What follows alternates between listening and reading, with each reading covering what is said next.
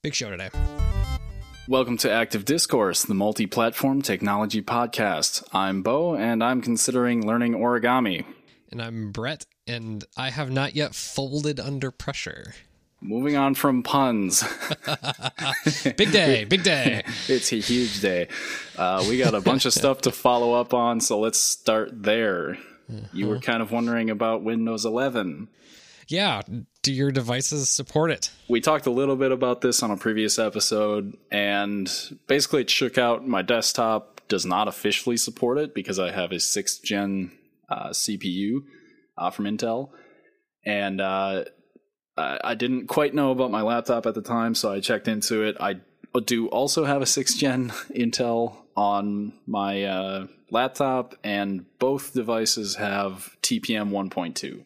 Those both maybe could be worked around. I'm sure there's some way to just get Windows 11 to install, but I'm waiting until the official release to do that. So nothing really concrete, but the way it looks is that neither my desktop or the laptop are something that Microsoft wants to encourage me to install it on.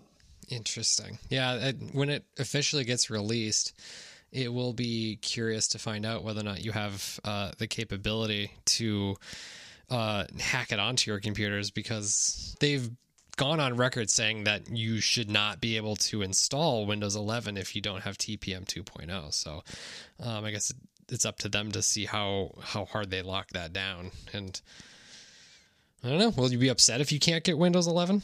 It'll be a bit of a bummer. Something I also would want to look into is if there's some way to get TPM 2.0 enabled on my desktop or laptop, because I think it's a BIOS thing, so maybe there's an update of some sort. Not sure. And you're not going to install a beta OS, so you're not even going to touch it until it's officially released, right? Yeah, I mean, I could. Not really diving into that right now. Okay, next up on follow-up. This is hilarious to me. Go on with OV Loop follow-up. All right. Oh, my God. All right, I picked up this OV Loop, right, which I basically got because Samsung has not actually even removed, but they have disabled MST, their MST technology in the US, which is kind of where it's needed most, if you ask me. But basically MST allows Samsung phones to work on swipeable credit card machines by using tap to pay on your phone, because the US is kind of far behind in picking up, tap to pay and stuff like that. So I got it for that reason, so I could carry around this little card instead of, because the phones, Samsung's new phones aren't going to have it. Well, I finally got it. So I did receive the actual thing, which is great. It didn't turn out to be one of those, Kickstarter products that never materializes. Yeah. And it does function. I connected it to my phone and I got my card and everything in it. However, I cannot set the card as the primary card for the OV Loop. So I can't really use it unless I add, they have their own card essentially, but I think I would have to load money into that and use that as the card, or pay that off or something. And I haven't decided if I'm going to do that. So I can't directly use my primary credit card for it, which is sad because, I have benefits on that card, like money back and stuff like that, points. So sounds like the dream is dying slowly. The dream but surely is slowly dying. The actual physical card with tap to pay I can use in some places, and so maybe this was just maybe a bit of an overreaction on my part. Yeah, it's something fun to try. So yeah, but I'm glad I can do this very critical, very important work for our listeners, figuring out if this OV Loop device is worth it. Yeah. Sounds like it's not a glowing recommendation just yet, but I think it'd be great, if you're okay with setting it up with their card for now while they get bank support and card support and things like that. It's early, very early right now. They just got through pre-orders and kind of the Kickstarter phase of funding the thing, and then now it's out. Now they've got the app and they're, all that's, the foundation's kind of there. So from here, it's really up to them to get bank support and get a broader range of customers in there and everything. So TBD on how they go from here. All right. Well, we'll check in on that again in a few months when to see how it goes. Because if it doesn't change much, it's probably dead after a few months. But we'll see. We shall see. Yeah. All right. So Pixel 5a as well. So there's a new device from Google that came out. What do you think? I think it's interesting. So it's. I don't think Google has really done this before, where they more or less just rebranded a phone they were selling for the last year as a new phone, which is a fine choice, especially if the original was basically super functional. So last year they released a 4A, they released a 4A 5G, and then they released a Pixel 5, basically all at once. I think the 4A came out slightly earlier, but they announced them all at the same time. So essentially what they did is they took the 4A 5G and just called it the 5A. It's a much more straightforward name, which is good. And it basically has the exact same processor, nearly the exact same screen, a little bit of a smaller battery, and it's a little cheaper than the 4A 5G, but I will note it's more expensive than the 4A. So I think the 4A last year was $350 and this one's retailing at $450, and it's, about $50 cheaper than the 4A 5G.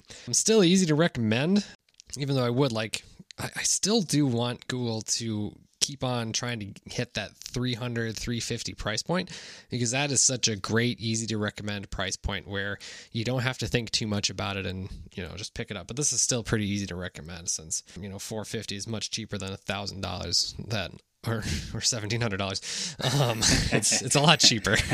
So very true. But prior to us recording, you mentioned that there was a overheating issue with the previous 4A 5G when you're recording at 4K 60, and this surprises me because I remember a couple of years back there was an issue with recording at 4K 60, and apparently that's still a thing, huh? Yeah, this is actually on the 5A where this is an issue. I'm not sure. Yeah. It might have been on previous ones, but it's on the 5A. So when you're recording at 4K 60, the phone, it's within a few minutes. I guess I don't know the exact time range, but basically it's going to tell you that the phone is getting too hot and it needs to stop recording until the phone cools down. Yeah, interesting. Yeah, I believe my stepdad actually has that issue with his OnePlus 9, and that is powered by the Snapdragon 888. But that makes sense because I've heard that that's a very hot and inefficient processor. So It kind of makes sense for that. But this is using an older 765G processor, which was supposed to be known for being, more power efficient, and it is. But apparently, recording at 4K 60 is still a tough thing for Android phones, which just surprises me. Yeah, it's still really demanding, but maybe it is something in the software. But as far as I know, there's nothing pointing toward the actual cause.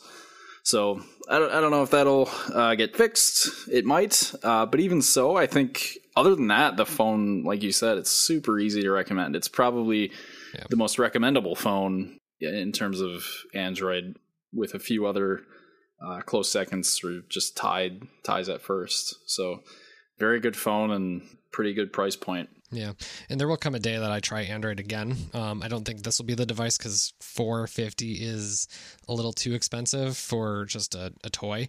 Had the 4A last year, had wireless charging, I probably would have picked that up, but it doesn't, and there's very few devices at this price point that get reliable software updates that have everything that I'm looking for in just a simple Android phone. So this still won't be it for me since it doesn't have wireless charging and it's just a little too expensive. But if you're looking for a primary device, this is easy to recommend. So I have a teaser and then follow up from our bonus episode. So first, teaser.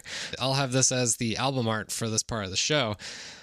I am done developing the first version of Sneaker Tracker, and that will be on the App Store at launch for iOS 15. And in the show notes, I will have a link to the test flight build should you want to install it. It requires iOS 15, but if you want to try it out, you can try it out, and we will talk about it later. And track your sneakers. I have been tracking my sneakers, and it has worked out quite well. That is called dog fooding, and it's highly recommended. Use the apps that you want to build. That is how I built this app. So, all right, next up, I want to have a quick follow-up, which is the iPhone 10 in 2021. This is my nearly 4-year-old phone that I switched to at the end of July last month, and now we're at the end of August, basically. Pretty close to it anyway. So I've been using my iPhone 10 for a month. I am so surprised by how strong this phone actually still is.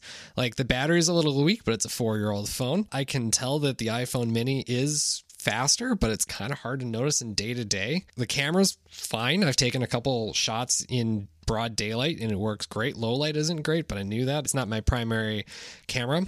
I don't know how I feel about the size. I like the size when it's in my hand at work, but I don't like the size when I am scrolling Reddit before bed. I like the size of the smaller phone in bed, and the size of the larger phone during the day is good. What's interesting, though, is I drop it a lot more. I hardly ever dropped my iPhone mini, but I notice that I randomly lose grip on my iPhone 10 constantly. And it's noticeable because it's heavier and it's bigger. And that's not something I ever ran into with the iPhone mini. So, yeah, it's interesting. But all this to say is that this little experiment has me second guessing my plans for the fall a little bit. I haven't actually yet sold my iPhone mini. I'm still planning on trading it in instead of selling it myself. And, you know, what with the trade-in deals that are happening over the course of the last week for a different device. But I don't know, like, if I'm going to run down a decision tree, because if there really is nothing different about the next iPhone mini, and if the battery life, and it's only battery life, I don't know exactly what I'm going to do. I know I can't run my iPhone 10 for the next year, but I also don't know exactly what I'm going to do next. So that's something we're going to talk about next time. So, yeah, good to know. The phone situation is, for both of us, it's like, well, until today for me, I suppose, which we'll get into in a second. But yeah, it's like spoilers. We just needed the right thing to trigger us. Yeah. And it's almost as if we need something big to inspire a change here. So let's dive into the main topic today, huh? So what inspired me? Is that the question for today? What's the big change that inspired you finally? All right. So as we all know, Samsung had an event let's see, that was on the 11th. Yeah, it was a week or two ago. Yeah. That was forever ago. It just fades from memory. So Samsung had an event, Unpacked, in the fall, and they announced several devices, including the Galaxy Watch 4, which is the first one to have the new Google/Samsung Wear OS. And they also announced a pair of foldable phones, one of which was the Galaxy Flip 3, Z Flip 3, and the other was the Galaxy Z Fold 3, one of which I bought. Ooh.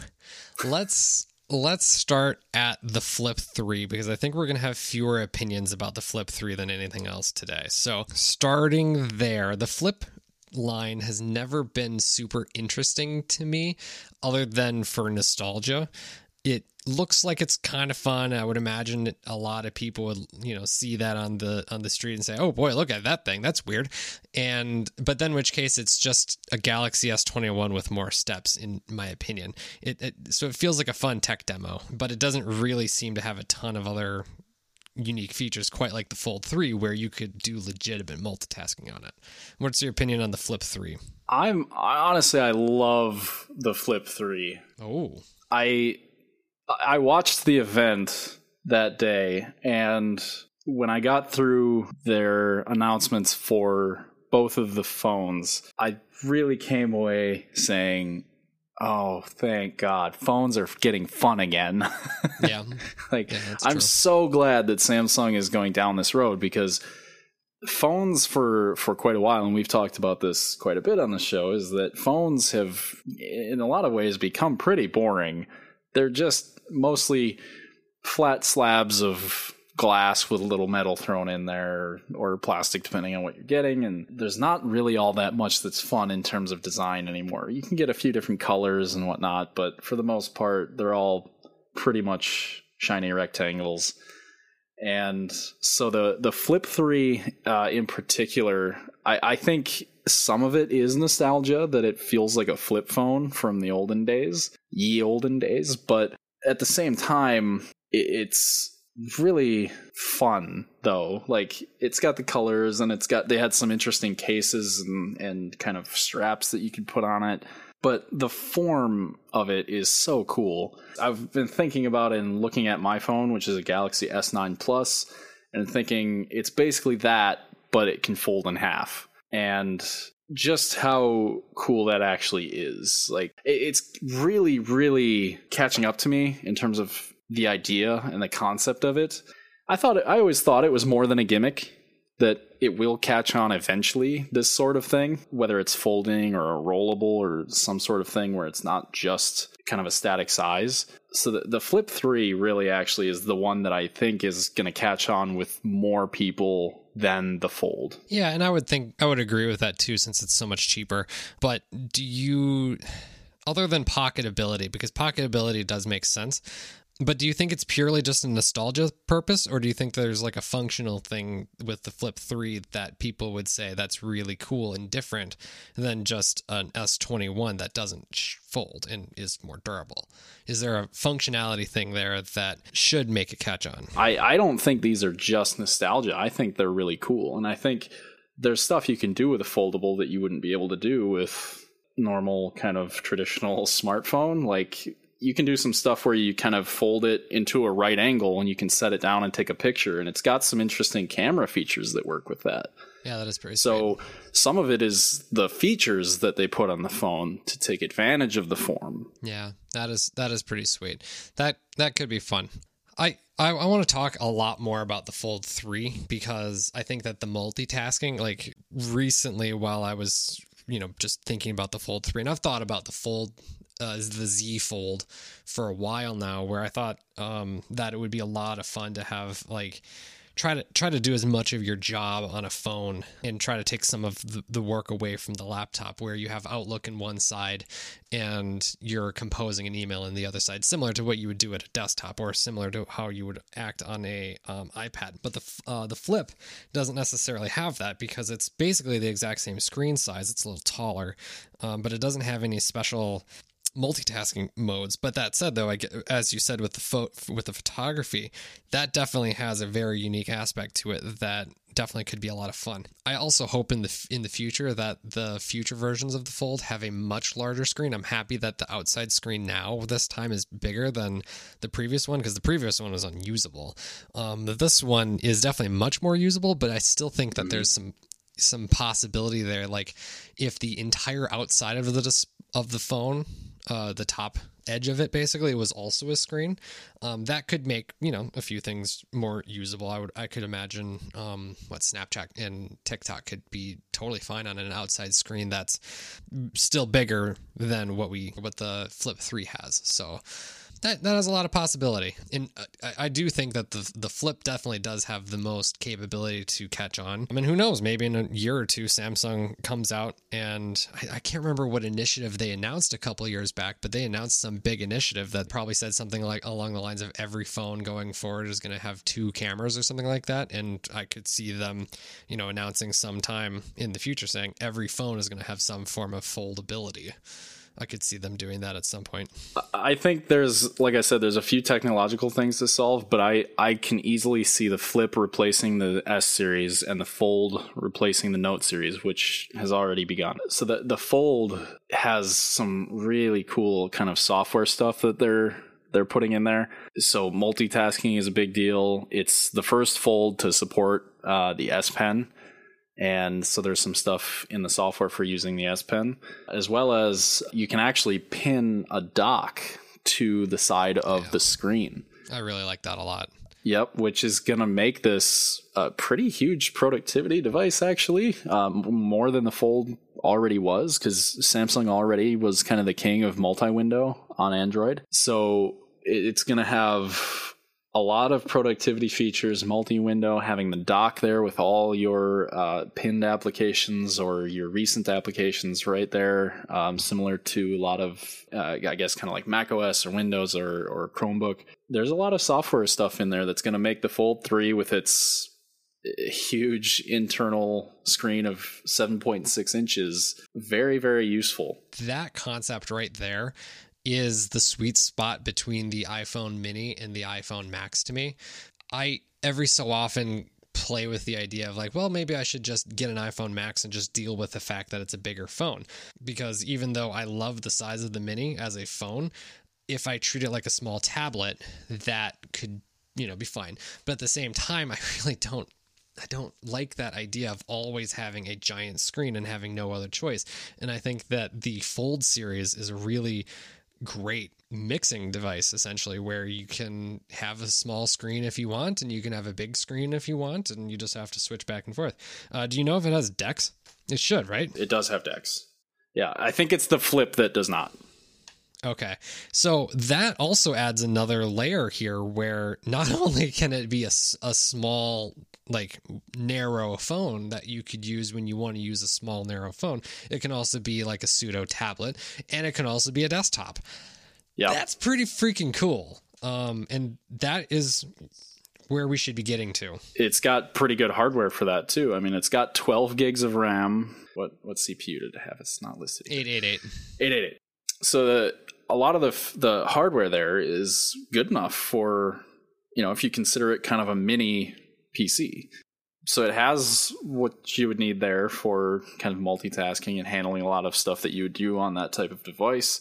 So using it in both form factors, yeah, totally doable. I can see that easily being a favorite feature of it. And here's some other stuff too, kind of going back to hardware, is these are actually the first foldables that have water resistance. Yeah, it's interesting that they don't have dust resistance, but yet somehow they have water resistance. From what I understand, I believe the lack of dust resistance is because there can still be dust that gets in underneath the display, but everything internally is sealed off, at least from water ingress. So that is very interesting. I wonder what it'll take for them to get dust resistance, because they'll need that someday. The other interesting thing is Samsung gives you a free screen replacement if you break it within a year, right? I believe they do. Yeah, and the pre-order too, you can get a year of Samsung Care for free. Yeah, that's cool. Quick question: what do you think about the under-display camera on the inside? So I haven't seen it in person yet, but I've seen a few pictures. So I'm gonna withhold kind of the in-depth discussion of it until I actually have it. But okay. I've seen a few different pictures, and I can say with confidence that it depends hugely on the angle that you're looking at the display at. So I've actually gone into Best Buy and seen it, by the way. You have? I have actually seen it. Yep. Okay. So having seen it in person, what do you think of it? Yeah. And we'll talk about this again. And I'm going to be curious to know if it jumps out at you. From my experience looking at it, if it's on a white screen or a really light background, it kind of hurts to look at. It kind of has like this halo effect on it, and that's specifically in a white screen, and that's probably just whatever the technology needs to do, where it just has a really tough time showing pure white, because it has to show the blue, the red, and the green and whatnot, and I think it overcompensates to show, I think, red and blue, and that color combination is really hard on the eyes. But on colored backgrounds or on non-white backgrounds, so if you happen to run it in dark mode more frequently than not, you'll never see it, I don't think.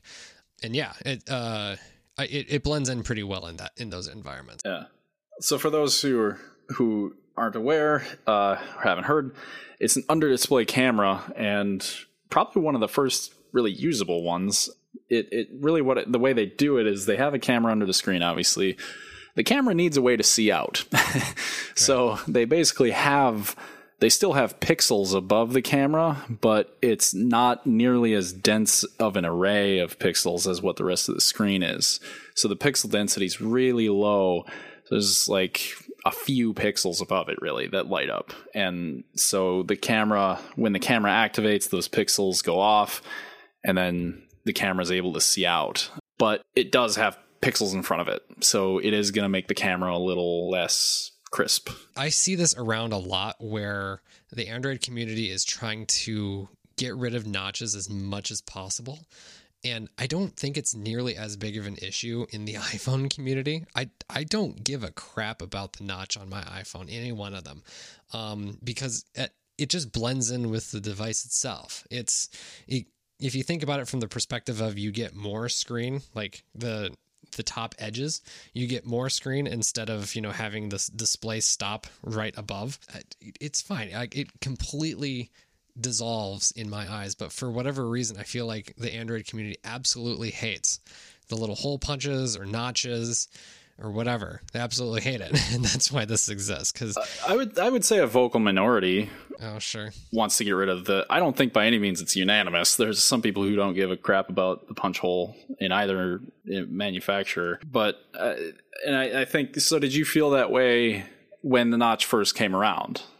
Yeah. I thought it was weird, but after using it maybe for about a month or so, I don't remember. Well, we didn't have this podcast at that time.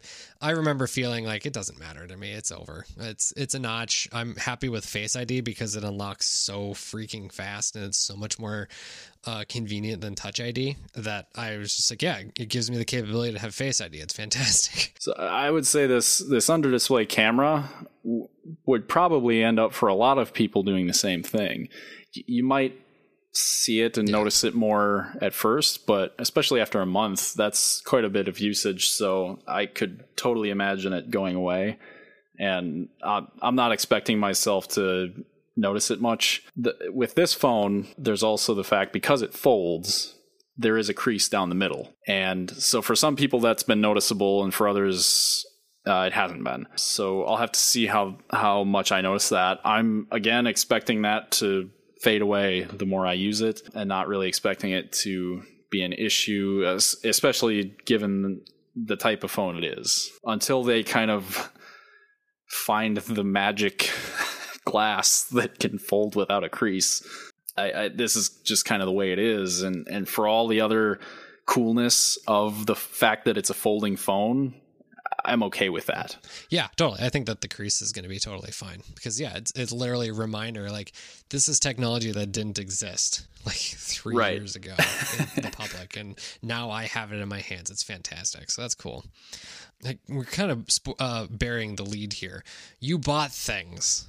I did. Let's talk about what you bought. Okay, so we've talked about the Flip and we've talked about the Fold. So we've had this long suspenseful moment here. Which one did I buy? Yeah. Gee, I wonder. Yeah, I ended up buying the Fold. We probably did spoil it at one moment in there.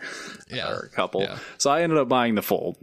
And I'm actually trading in my S9 Plus for the Fold, as well as an older Samsung watch that I have, which is a Gear S3. And I sent Brett a picture that it broke down the cost of the whole thing. And Samsung was really generous about trade-ins for these devices. They were actually allowing you to trade in up to 4 devices. That's crazy. As well as having, if you registered for the event for a pre-order, then you got extra money off. Plus they have like veteran discounts and education discounts and all this crazy stuff. So it would not be, I mean, I saved like $750 off the Fold 3, which is pretty huge considering it's like an $1,800 device at MSRP. And I ended up getting the 512 gigabyte version of it. And I found out, so when I had told you that 512 was actually cheaper, that was because you get a $200 Samsung credit when you, I think that was one of the registration bonuses. And $100 of that goes toward the 512 if you decide to get that. That's sick. Which brought that down cheaper. And then I still had $100 credit to use on the accessories or whatever. That is yet another device that you own that I very much look forward to seeing as soon as possible. That thing is going to be so sick. Seeing it in Best Buy just last week, it was... yeah, I mean, after you sent me that text, I was like, well, I still have an iPhone mini. Let's go see what what I got. So here we are. I bought a Fold 2. No, I didn't actually. Sorry. I can't keep that up. Oh man, I was excited there for a second. I really thought about it because Best Buy does a similar deal, and I think when I scoped mine out, I was able to figure out how to snag like the 256. I think for like $900 somehow. I didn't get any accessories. But yeah, I did think about spending $900 on a Fold 3. But not today. Not today. I'm excited. I can't wait to see it. I also saw that you got an S Pen. So you've never owned a Note. Are you excited about getting the S Pen functionality?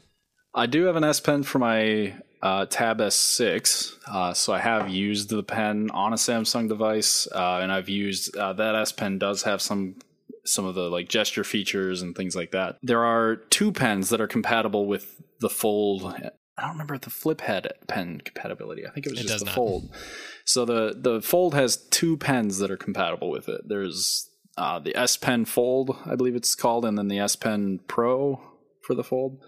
And the Pro basically has the gesture features and things like that require Bluetooth and all that. The S Pen Fold doesn't have any of that, so I don't think you even need to charge it. You just use it as a pen. So I did pick that up, and the bummer thing about it is that obviously on the Fold, there's nowhere to stow it away. There's no slot to insert the pen into. It's not built in like it was on the Note series. That one's interesting, and that's fine. I mean, that makes sense. You can't put a silo inside the Fold yet, because otherwise the thing would probably be a very, very thick phone. But yeah, that was definitely a really nice feature of the Note series, where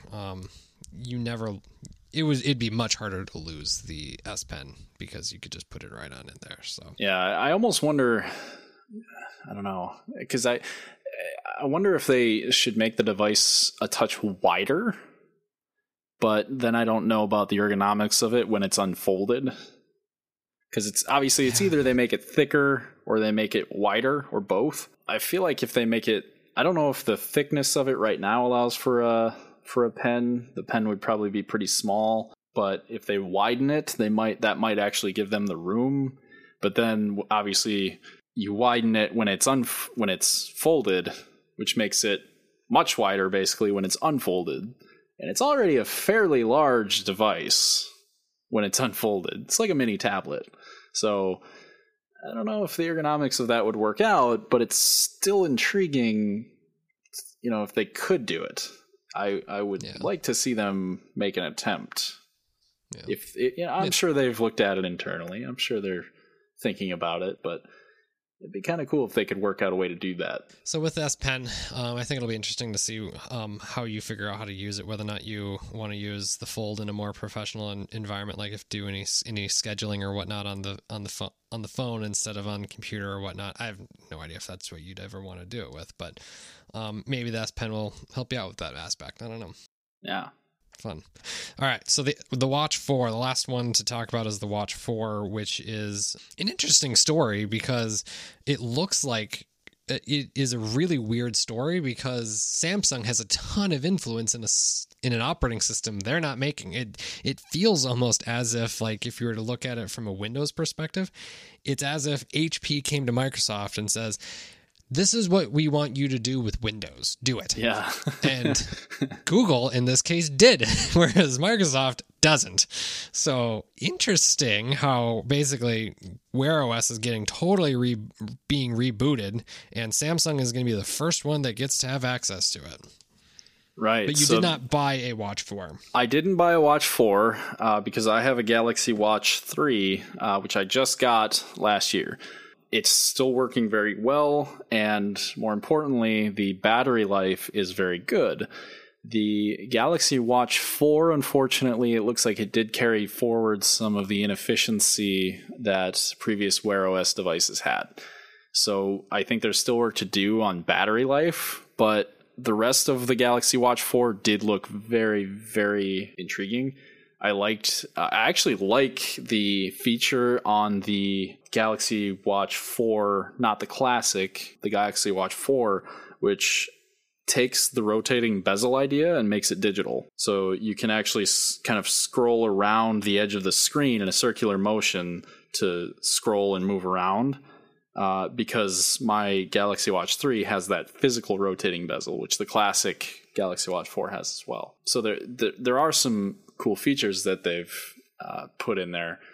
I don't, and it is really nice that it uses the Google Store for apps and stuff now. I don't think the first iteration nails it for most people. I think the next one, the Galaxy Watch 5, would be better. It felt like in when Google I/O took place in, I think it was May earlier this year. I think we walked away from that thinking that Wear OS 3 was more complete than it actually was, and it looks like this is very much just a pet project that Google and Samsung are still workshopping, and it doesn't look like Wear OS 3. It'll be fine. I think it'll definitely be fine, and it'll be probably a good experience, and anyone who gets it will probably enjoy it better than previous generations. But at the same time, it does look like there's a lot of work to still be done on it, especially since it's only compatible with Samsung devices right now. So yeah, there's a lot of features that are tied to the Samsung ecosystem. Yeah. So that's interesting. I think the next iteration is going to be a better bet than this one. This one it's a good first attempt, but they didn't nail all aspects, and I think they still have a lot of work to do on battery life. So they'll need to make it more efficient, and then I think it'll be a little bit easier to recommend. The cost is pretty good, though. Like I saw you mention the stainless steel, and the cost is pretty good. I am still upset from last year that I came to the realization that in order to get a more fancy Apple Watch, you have to pay literally twice the price.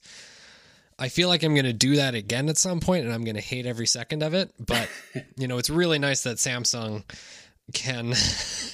you can spend an extra $100, not literally twice the price, and get stainless steel. Just $100 more, you get stainless steel. So yeah, that's a fair premium, I think. That's a fair premium.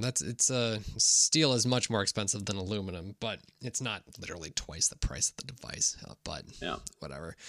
We'll see if I get an Apple Watch again this year or not. I didn't feel like I should have last year, but I don't know. That's a different episode. So it's a different episode. Yeah, I'm very excited about the fact that you got that Fold. That is the perfect device. The Pixel would have been good. This is a great device for you. And I have no idea what I'm going to do with the album art, but I have a couple weeks to figure that out. So yeah, curveball. So that one's going to be hard. Yep. So the Fold, it does not have an SD card slot or a headphone jack. But I think the 512 gigabyte option that I chose will help kind of alleviate the SD card part. And I don't really use the headphone jack that much, so I think the rest of the device will more than help balance out those losses. So yeah. I will get that phone. It says by the 27th, so today is the 22nd as we record. So within a week or so, I should have that device, and then by our next episode, hopefully we'll have some interesting insights about it. We have so much to talk about on the next episode. Oh my God. So let's wrap this up with picks, and I will start with mine. Go ahead. What do you got? I don't know if you know this, and I don't really mean to end this episode on a somber note, but Trevor Moore from The Whitest Kids You Know passed away, I think, like 2 weeks ago. I did see that. And to celebrate his life, I have been watching a ton of Whitest Kids You Know on YouTube and just around. And he also has some dude, he was so talented. He was such a creative guy. So if you don't know the Whitest Kids You Know, it's probably not everyone's cup of tea, but they were clearly inspired by Monty Python. That's essentially kind of their stick, but they are obviously they're a little bit more raunchy than Monty Python.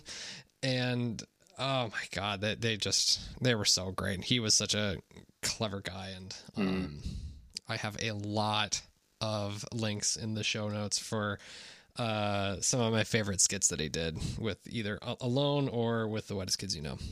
Do you remember the gallon of PCP skit? Yeah. Oh my God. That rings so true these days now that we've graduated and we might be, catching up with old friends and whatnot. And that skit just hit so close because of the fact that it's just like, how are you doing today? Wow, it's been so long. And he just nails it right on the head with what it's like to catch up with old friends. And obviously in such a weird way where it's it's a skit about a gallon of PCP. So yeah, I'll probably end up on a rabbit hole just like you. So yeah, do it. Wow. A gallon. Wow. All right, that's my pick. Anything from Trevor Moore. All right. Mine is a little less somber, so that's good. We'll end on a less somber. Yeah. Mine is a place called Bad Axe Throwing. Bad Axe. They have a bunch of different locations. So badaxethrowing.com. If you're interested in this, you can check out their website and see if they have one near you. And there's probably other places that do the same thing. So basically, you go there and it's like a bowling alley, except for throwing axes. And nice. I went there with some friends last weekend. Brett, unfortunately, could not come because he is gallivanting around the world. But next time. Washington State. Next time, yes. So basically, you go there and they give you a little training course real quickly, and then they set you up and you grab an axe and you throw it at a target and try to stick the axe in the wood target. And it was super fun. And I think I kind of found a hidden talent because, not to brag, but I'm pretty damn good at throwing an axe. Nice. That's sick.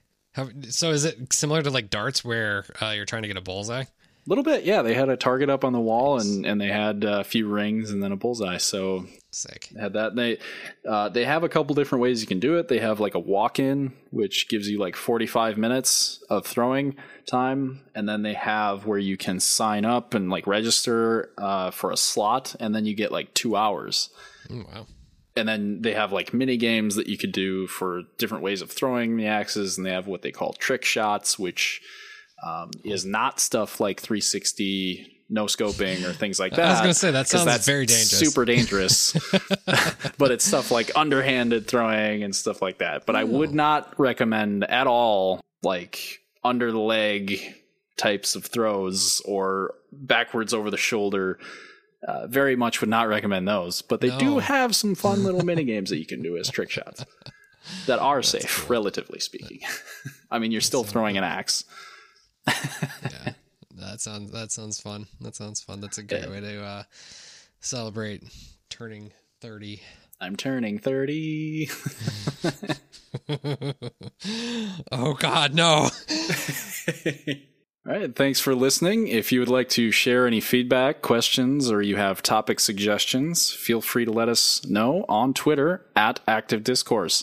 And continuing a new trend from last time, and if it wasn't obvious already, if you like hearing Brett and I chat about tech, please feel free to subscribe in your podcast app of choice. We're figuring it out. So, it's going to be fun for next time. We just have so much to talk about next time. So, Bo's going to have his Galaxy Fold by then. Apple will probably have hosted their iPhone event. And I will have launched Sneaker Tracker. I guess it depends on when we record next time, but yeah, a lot to talk about next time. So we'll figure out how exactly to figure that out, whether it's multiple, we spread it out over multiple or whatever. I don't know. I guess we'll see. Yeah. Next time's going to be a huge episode. So if you guys have a preferred format, that is exactly the kind of feedback we would love to hear. Hit us up. Yes. So thanks for listening. See you in the next one. Bye.